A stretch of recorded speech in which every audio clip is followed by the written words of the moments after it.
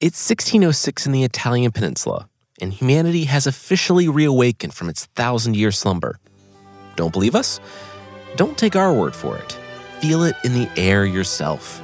Far from the cold, anti-intellectual barbarism of the Middle Ages, Renaissance euphoria is contagious, and artists, for the first time in centuries, are mad to dream, mad to learn, but mostly mad to create. Michelangelo, Da Vinci, Vivaldi, Galileo. They see the last millennium for what it was, a wasteland of darkness, dehumanization, and destruction. It makes this moment, the age they've entered, all the more meaningful, because now it's their time, and they dare to do what God has instructed them to do, to make beauty, lots and lots of it. But at the same time, in a small garden in Monza of northern Italy, two unenlightened people talk in hushed tones. And we promise, absolutely nothing beautiful will come of it. A disgraced woman whispers into the familiar ear of a murderer she loves. He listens carefully, standing close enough to feel her warmth just one more time. She hisses about another woman, a woman trying to destroy her. Of course, she makes no specific request. She doesn't need to. This is not this man's first rodeo, or whatever the Renaissance equivalent of that would be. This guy is Giovanni Paolo Ossio, a bit of a Michelangelo himself, only he splatters walls red, and not with paint, if you know what I'm saying. Blood, okay, we're talking about blood. But who is this woman who nonchalantly orders a hit with cool discretion like she's Tony Soprano's great-great-great-great-great-great-grandmother? She must be connected, right? Well, she certainly is. To the Pope. Yep, she's a nun. She's none other than Sister Virginia Maria of Monza. And the woman she's trying to whack? Well, her name is Sister Caterina de Meda, also a nun. The problem is this. Caterina knows about her affair with Ossio, and the nun of Monza needs her dead. The crimes and scandals that will unfold at the hands of the nun of Monza and Ossio will rival those of Bonnie and Clyde, and will haunt the Catholic Church for centuries. It's a scandal that combines incredible wealth, a salacious affair, 6 murders, and, of course, we'd be remiss if we didn't mention, an alleged supernatural smoothie made of poop. Yeah, it's gonna get weird. As you'll see, the nun of Monza, born Mariana de Leyva, for all her misdeeds and insidious complicity, isn't born a criminal.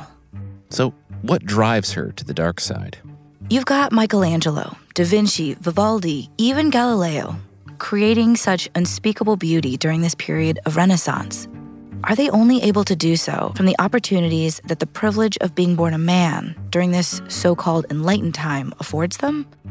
Is Mariana merely a victim of this lack of opportunity, shackled by 17th century sexism? Or is it something more?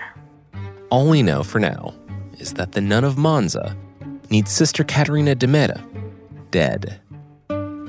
History consists of heroes and villains, and I suppose everything in between. But it's usually the villains who are the most interesting. Their flaws, their quirks, the voids in their hearts that force them to do the unthinkable.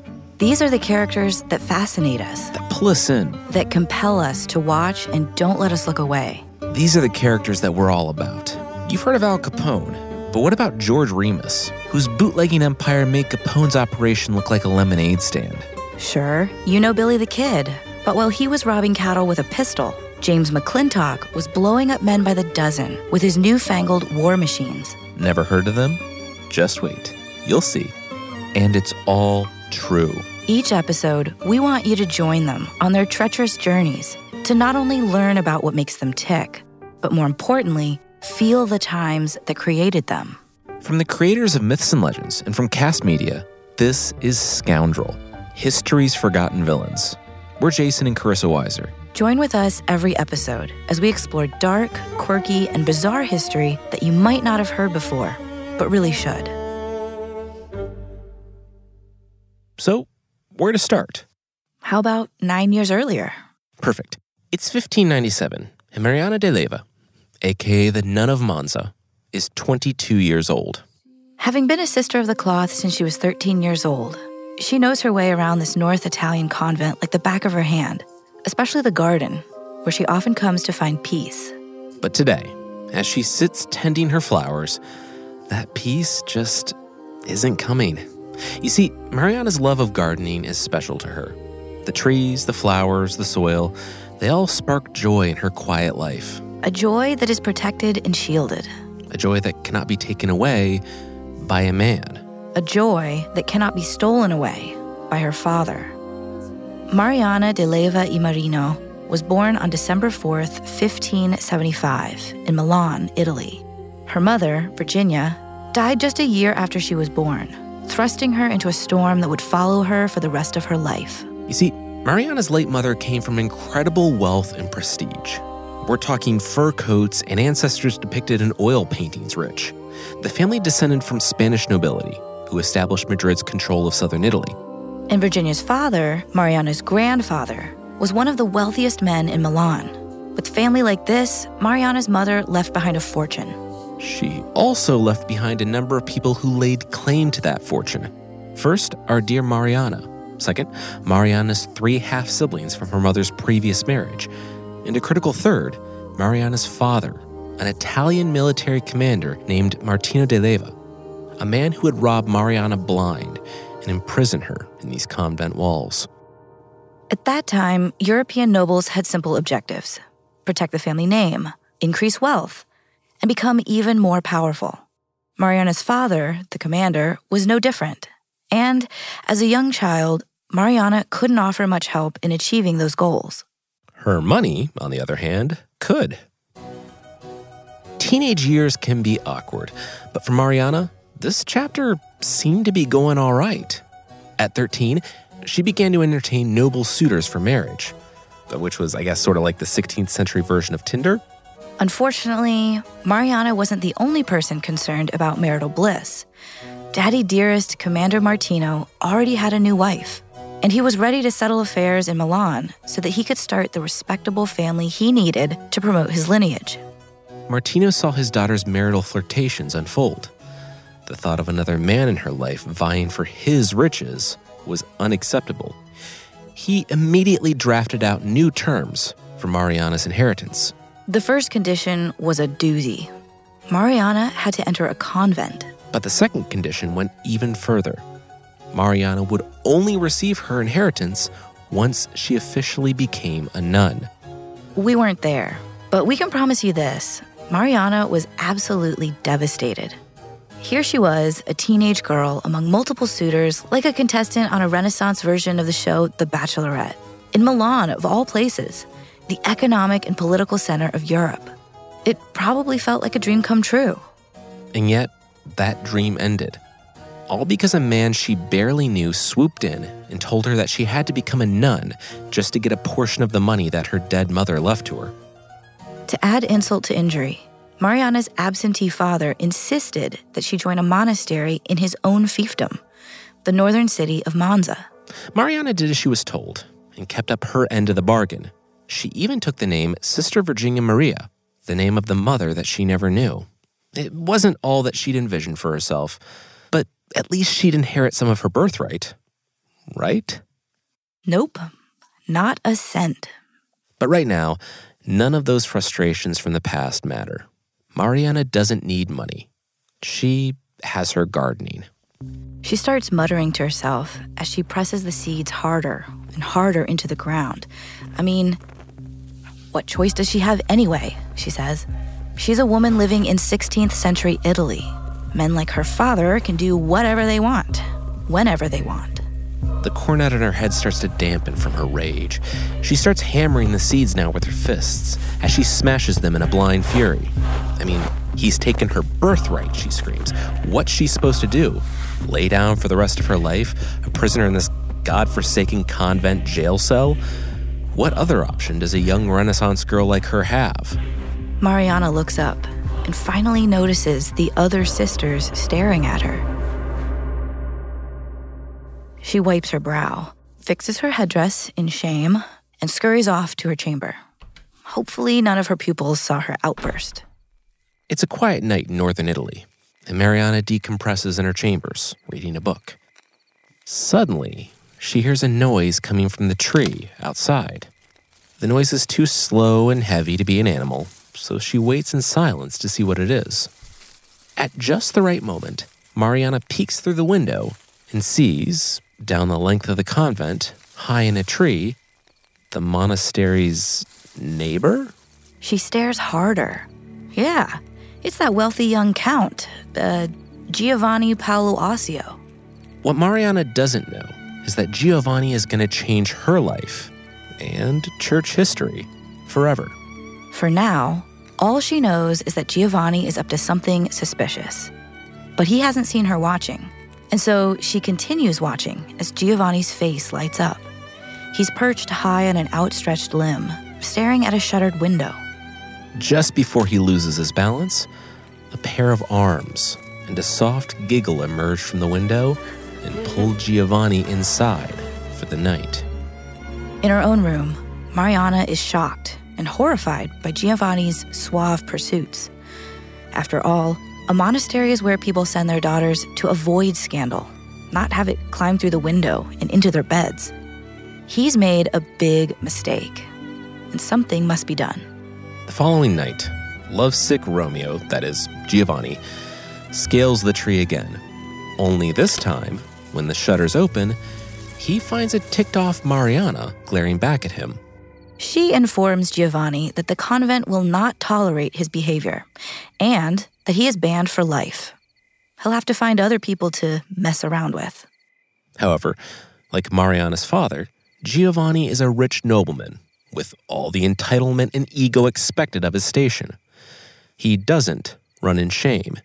Instead, he grows cold and angry. He asks Mariana to confirm her name.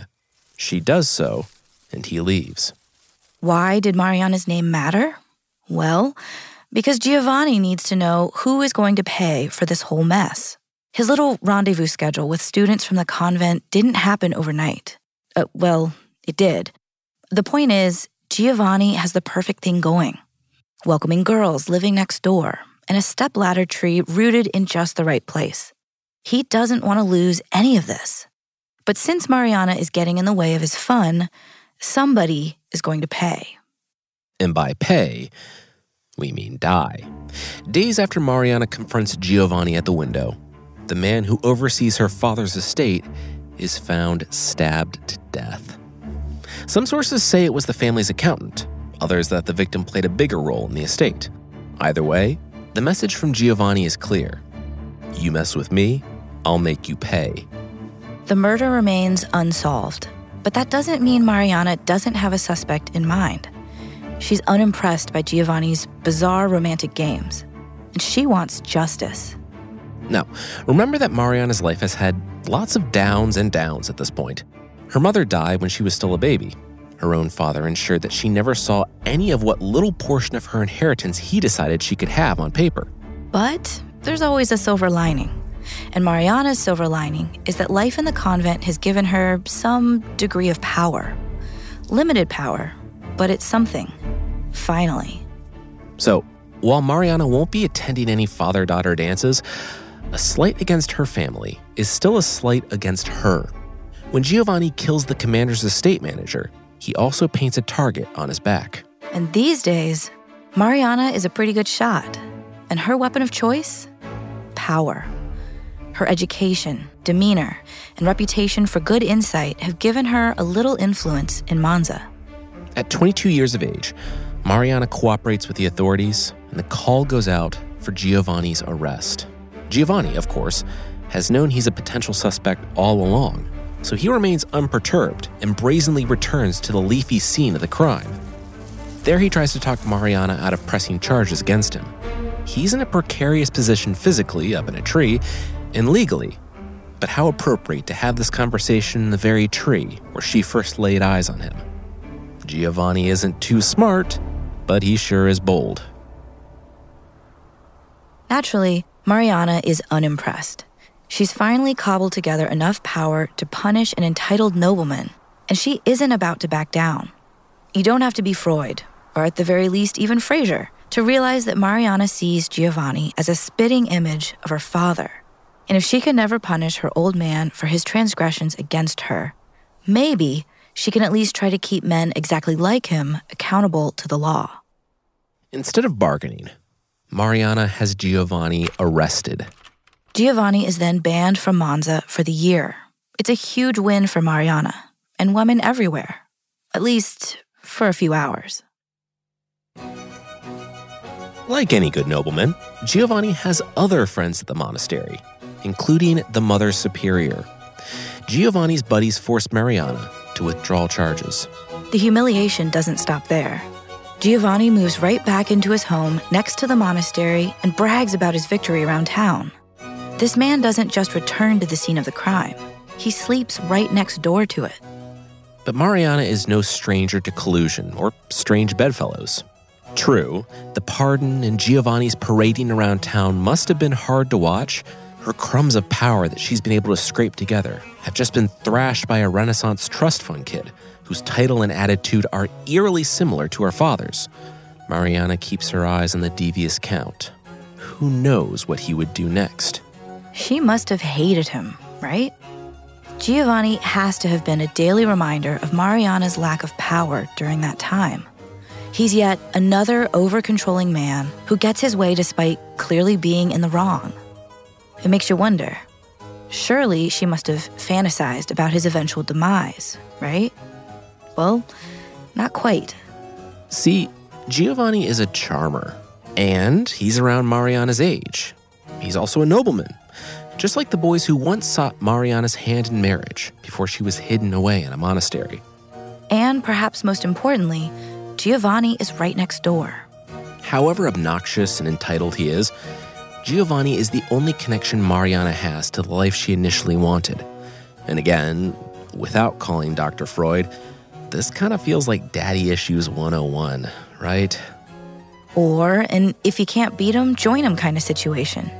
Either way, the nun and the alleged murderer begin exchanging love letters. In classic style, Mariana lowers her letters from her window on a rope and pulls Giovanni's back up. In 1599, when Mariana is 24 and Giovanni is 28, the couple decides to take their relationship to the next level. Mariana agrees to meet Giovanni at the door of the convent. The door conversation must have been good, because on Christmas 1599, Mariana sneaks Giovanni into the convent and the couple spends their first night together. Now, you might be asking yourself how a highly visible nun and an almost convict went around having a secret relationship. The answer is simple. With help. 4 other sisters and a priest friend of Giovanni facilitate the couple's hidden romance. A blacksmith even crafts duplicates of the monastery keys to help Giovanni come and go. Teeth brushing won't become common for another century, but Giovanni definitely has a toothbrush at her bathroom sink. Or maybe under it, hidden in the back. Still, the couple's brazenness doesn't go unnoticed. Concerned neighbors eventually tell the Sister Superior that they've seen Giovanni's little love trips. But Giovanni is no fool. He understands the politics of the day and donates large sums of money to the monastery. He's also a count entertaining a relationship with a nun who, however disenfranchised, still comes from a wealthy, powerful family. The Sister Superior ignores the neighbors' complaints. It's safer and more profitable to let the affair happen. The lovebirds go about their business, unbothered for about 2 years. But then, in 1602, a very predictable crisis emerges. Mariana is pregnant. The couple clumsily tries to hide the pregnancy before tragedy strikes. Mariana gives birth to a stillborn child. She is heartbroken. More than that, she believes that the death is a sign of God's displeasure with her. Desperate to avoid further punishment, Mariana cuts off all contact with Giovanni. The combination of a lost baby and a lost love crushes Mariana. She had finally found respite from the loneliness she's always known, and it feels like God is punishing her for it. One day, as Mariana stands before the well in the convent's garden, she contemplates throwing herself in. How else could she find refuge from a twice-broken heart? But instead of jumping to a dark, watery death, Mariana looks up, right into the face of the Virgin Mary. Well, it's a painting of the Virgin Mary, but that painting is enough. And Mariana decides that she wants to live. She's still deeply wounded, of course. That hasn't changed. And she's deeply in love. But now she's thinking about it all in a new way. Mariana concludes that Giovanni must have cast a spell on her. It sounds ridiculous, but remember that this is the early 1600s, and Mariana is a nun enamored with a murderer. Witchcraft probably seemed like the best explanation. So, how is Mariana to break the spell? As luck would have it, flushable toilets do not yet exist. In perhaps the most bizarre and disgusting part of this tale, Mariana reportedly acquires Giovanni's fecal matter, dries it out, and then makes a shake out of it with onions and liver. We're not kidding. No, we wish we were. In a feat of unrivaled determination, Mariana drinks the caca colada 3 times a day. She feels like she's lost control of her feelings and she wants it back. Imagine for a second having been thrown around your whole life like a rag doll, having so little self-determination that the only way you think you can regain any semblance of control is by drinking a duty daiquiri. This is some dark stuff. As predicted, there are certain realities that the poop potion just can't change.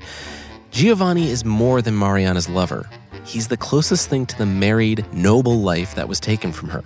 Their relationship was also the only major decision she'd been able to make on her own. In that way, Giovanni was the intimacy and the agency that Mariana never had. And that's not something you give up. Not easily, anyway. The couple reunites within a few months. Mariana becomes pregnant again in 1603. The following year, at the age of 29, she gives birth to a bouncing baby girl named Alma. Throughout the pregnancy, other nuns tell the nosy outsiders that Mariana's growing abdomen is a result of a disease and nothing more. The infant is secreted away to her father, meaning she is sent next door immediately after being born. Giovanni claims the girl came from another affair. And Mariana makes no claim to the child. She reportedly doesn't even like the girl. Mariana is about to disappear like her father, who she hasn't seen since she was a teen. But she's torn. This is her child, and so she makes baby clothes and visits whenever the neighbors' rubbernecks are facing elsewhere. The inherent complications of having a love child, however, aren't the only reasons for Mariana's limited role in her daughter's life. Postpartum changes are real, and Mariana has a difficult time. She feels sick almost nightly. So often, she frequently isn't well enough to visit. So between illness, spotty visitations, and ever-growing interest from the neighbors, the relationship between Giovanni and Mariana finally buckles. They break up. For real this time. Now older, wiser, and sicker than in past breakups, Mariana is desperate to put the affair behind her. She throws herself into monastery life. But secrets never stay buried. Even during a time before screenshots of DMs, rumors about the affair continue to spread. One pair of hungry ears belongs to Caterina de Meda, the nun we mentioned in the beginning. Unlike the beloved Mariana, the convent rejects Caterina's bid to become a nun, and Caterina is furious. So much so that she threatens to expose everything. The affair, the monastery's role in covering it up, everything. Exposure would be terrible for Mariana. Clergy is supposed to report sexual misdeeds, not commit them. At best, Mariana can lose her powerful position as vicar within the monastery. At worst, she will be subject to any number of humiliating and or painful punishments. Either way, life as she knows it will be over. So Mariana has a choice to make. She can do nothing, let Caterina rat her out to the church, and wait for unfamiliar men in luxurious robes to hand down her punishment. Or she can take action and keep the lay sister quiet for good. Mariana doesn't seem to struggle with her decision. At this point in her life, she's had power stripped from her multiple times. First, it was her siblings and her father deciding her inheritance. Then her father chose her profession and where she would live. Even Giovanni reversed her decision to sentence him after they first met. So this time, Mariana is going to take control for the first time in her life. And she's going to be smart about it, too. You see, Mariana has learned from years of sneaking around, suffering betrayal, and rising up the ranks of the monastery. She knows better than to handle the dirty work herself. She calls an old friend, and you won't believe who it is. Giovanni. Yeah, I thought that chapter was over too. It is different this time. Different skills, anyway. That's true. Mariana tells Giovanni about Caterina's spiteful plan, about how she wants to air all their dirty laundry. Giovanni listens intently, and he chooses the solution that Mariana knows would come to him naturally. When night falls, Giovanni accosts Caterina and demands that she keep her mouth shut. She refuses. With a shot to the head, she is silenced forever. Giovanni hides Caterina's body in the chicken coop and buries her the next morning. Facilitating Caterina's death signals a vicious shift in Mariana. She doesn't mourn her fallen sister. Instead, Mariana encourages a rumor that Caterina fled in shame after failing to become a nun. Digging even further into the Cersei Lannister playbook, Mariana threatens everyone who may know the truth. No one wants to cross the woman with a homicidal nobleman in her back pocket, so they keep quiet. Oddly enough, Mariana's machinations probably would have worked had it not been for Giovanni. The Count isn't satisfied with threats. He's getting on in age and needs to do all the things expected of him. Marry well, watch his staff rear their children, and pass on the family name. Scandal could derail his plans. He isn't looking to risk that, especially not when he's already gotten away with 2 murders and an affair. Giovanni's feeling like Monza's Teflon Don, and Teflon Don doesn't just make threats. He makes people disappear. First, Giovanni goes to the blacksmith who fashioned duplicate keys for the affair.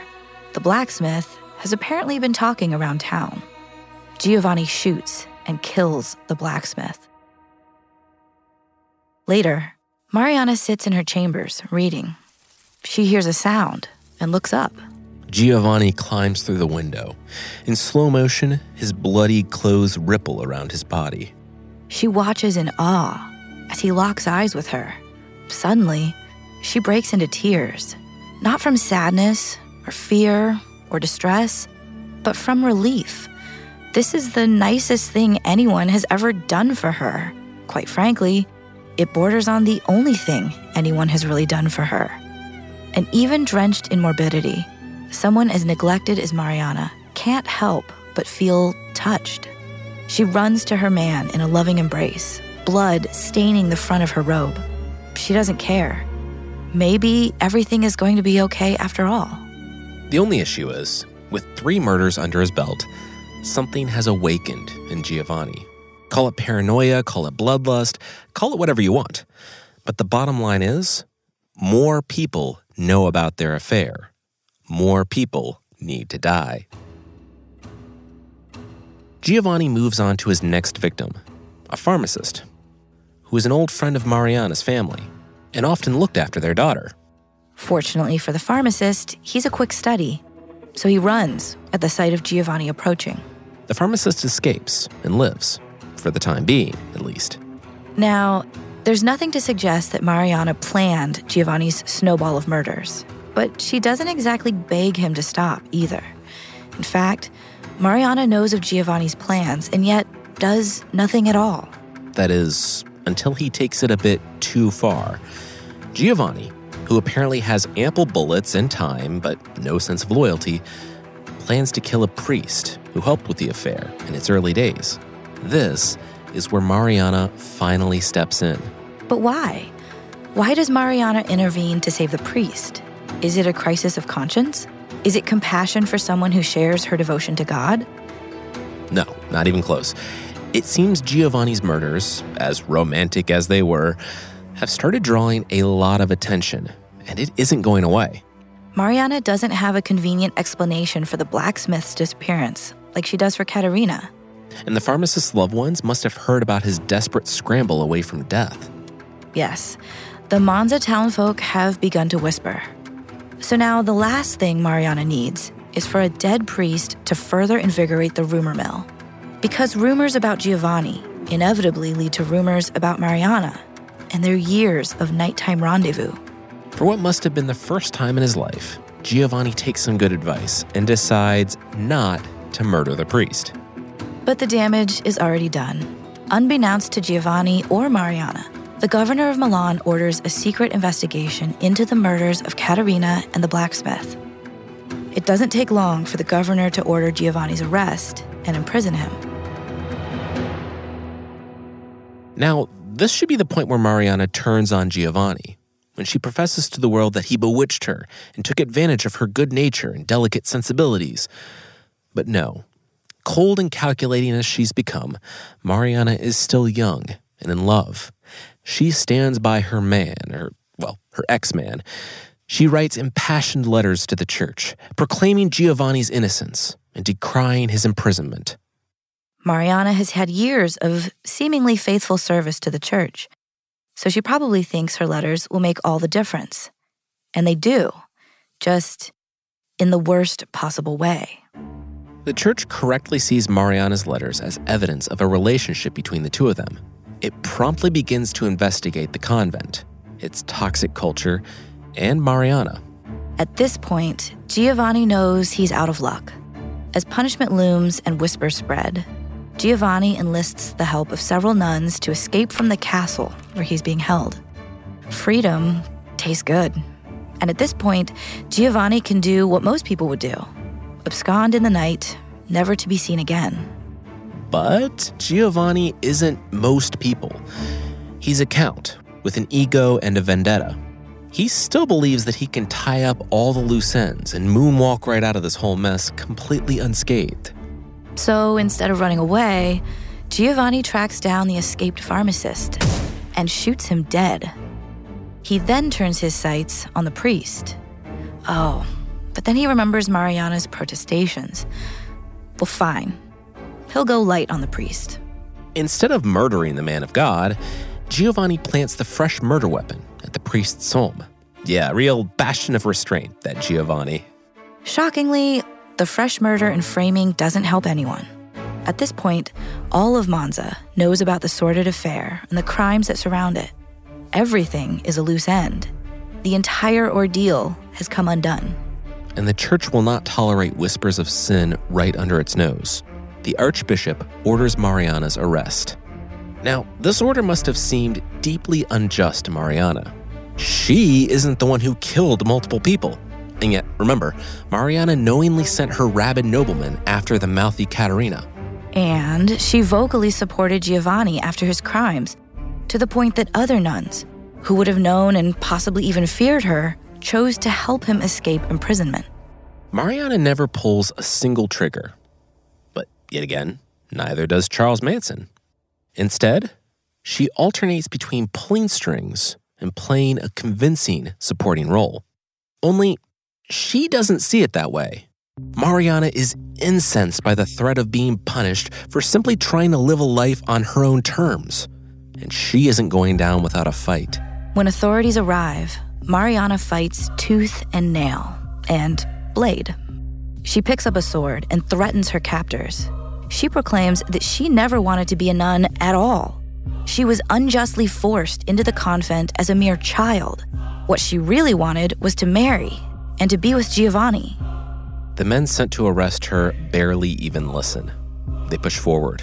At that moment, Mariana descends into panic. This cannot be happening. She never gets to live the way she wants. Once again, her desperate attempt to shoehorn her life into something desirable is crashing down on top of her. And this time, she's about to lose everything. Her freedom, Giovanni, her power, all of it. As the men encircle her and inch forward, she sees something behind them. More like someone. It's a young Mariana. She's helpless. Mariana locks eyes with the disheartened girl. No. Mariana clenches her teeth. She refuses to ever be that helpless little girl ever again. Mariana slams her head against the wall. Once, twice, again and again and again. Maybe she wants to die. Maybe she just wants the thoughts to stop. Either way, she finds zero sympathy with the officials from the Catholic Church. They take the opportunity to subdue her and snatch her into custody to await trial. Does Giovanni, who has just escaped his own imprisonment, use his skills to bust his former lover out of nun jail? No, of course not. She isn't the one facing the death penalty. So, while Mariana suffers alone, Giovanni murders both of the nuns who helped him escape. Committed to his own survival, Giovanni learns that his attempt to frame the priest failed miserably and probably only served to further anger the church. Not only is the count charged with 5 murders and sentenced, in absentia, to the gallows, but his assets are confiscated, and the church offers a bounty for his capture, dead or alive. They are not messing around. No level of charming, sneaking, or violence can save Giovanni. Historical records vary, but it seems he is either killed in the basement of his friend's palace in Milan or found and beheaded in Monza. He must have been shocked when he was caught, because he clearly thinks he can get away with anything. But after years of complicity and scandal, the church is eager to restore its image. And I guess execution is a great way to show that you aren't going to be complicit anymore. But the church doesn't stop there. In the course of its lengthy investigation, it interrogates and tortures everyone who is remotely close to the affair. Even the doorman to the monastery is held and encouraged to tell all. And then there's Mariana. She isn't killed like Giovanni, but the church makes sure she suffers publicly. Her trial drags on for almost a year. She is ruthlessly interrogated and tortured, information that surely makes its way to the curious residents of Monza. In the end, Mariana is convicted of, quote, many grievous, outrageous, and atrocious offenses. She is sentenced to imprisonment in a single room within the convent for 13 years. The minimum age to enter a convent is 12. On the day of her release, Mariana could have met new residents who weren't even born when her sentence began. It's a long time in isolation, and Mariana spends it reading and praying. She repents of her crimes and swears that she is a changed woman. The cardinal and archbishop of Milan agree. Upon her release, Mariana is allowed to continue living a quiet life at the convent. She dies in 1650 at the age of 75. It would be easy to view Mariana's story as a case of love gone wrong. She met the wrong man, adored him, and was bound to him as he dragged her even further into the muck. But it's not quite that simple. Giovanni didn't force Mariana into a relationship, nor did he force her to tell him about Caterina. Or to vouch for him after his arrest. Right. Mariana made those choices as she sought out and clung to Giovanni. So maybe this is a story about more than love. Maybe this is a story about just how toxic deprivation can be. As a girl, Mariana was deprived of parental love. She was deprived of a guardian. She was deprived of the very wealth that she could have used to seek out a semblance of independence. And when you think about Mariana's story through this lens of deprivation, you can see why she was so devoted to Giovanni. He was her only guardian, her only advocate, a source of emotional intimacy. He was a means to no longer feeling alone. Which leads us to another thing that Mariana was deprived of: agency. Dating Giovanni was the only major decision that Mariana got to make for herself. Everything else, her job, the city she lived in, even the monastery she was attached to, was chosen for her. So think about it. You're a cooped-up 20-something who's been shuffled around and swindled since you were a year old. You have one person, just one, who you chose to have in your life and who gives you a level of closeness and security that others do not. And all this is happening during a time when rampant misogyny limits your ability to build a life for yourself. It's a tough situation. So let's go back to our earlier question. Why would a nun make herself complicit in multiple criminal conspiracies? The answer is simple. She was desperate. Mariana was fighting for a sliver of life. With every whisper, every scheme, every permissive shrug at Giovanni, Mariana was clinging to the section of her life that felt like something she truly wanted. Yeah, she was underhanded, selfish, sometimes even malicious, but so was everyone else she'd ever known. It was a pattern life had taught her to expect. So wherever you are, take a moment. Think about the people you have. Appreciate the family, the friends, yeah, even the annoying ones. And think about the decisions we're able to make for ourselves, the good and the bad. Chances are you enjoy an incredible but easy-to-ignore freedom that Mariana and countless other women never had, even during a time as enlightened as the Renaissance.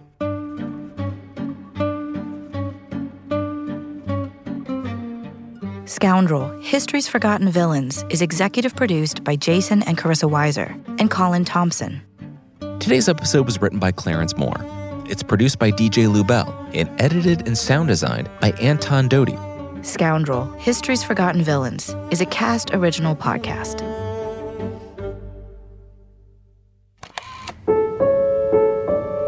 Cats.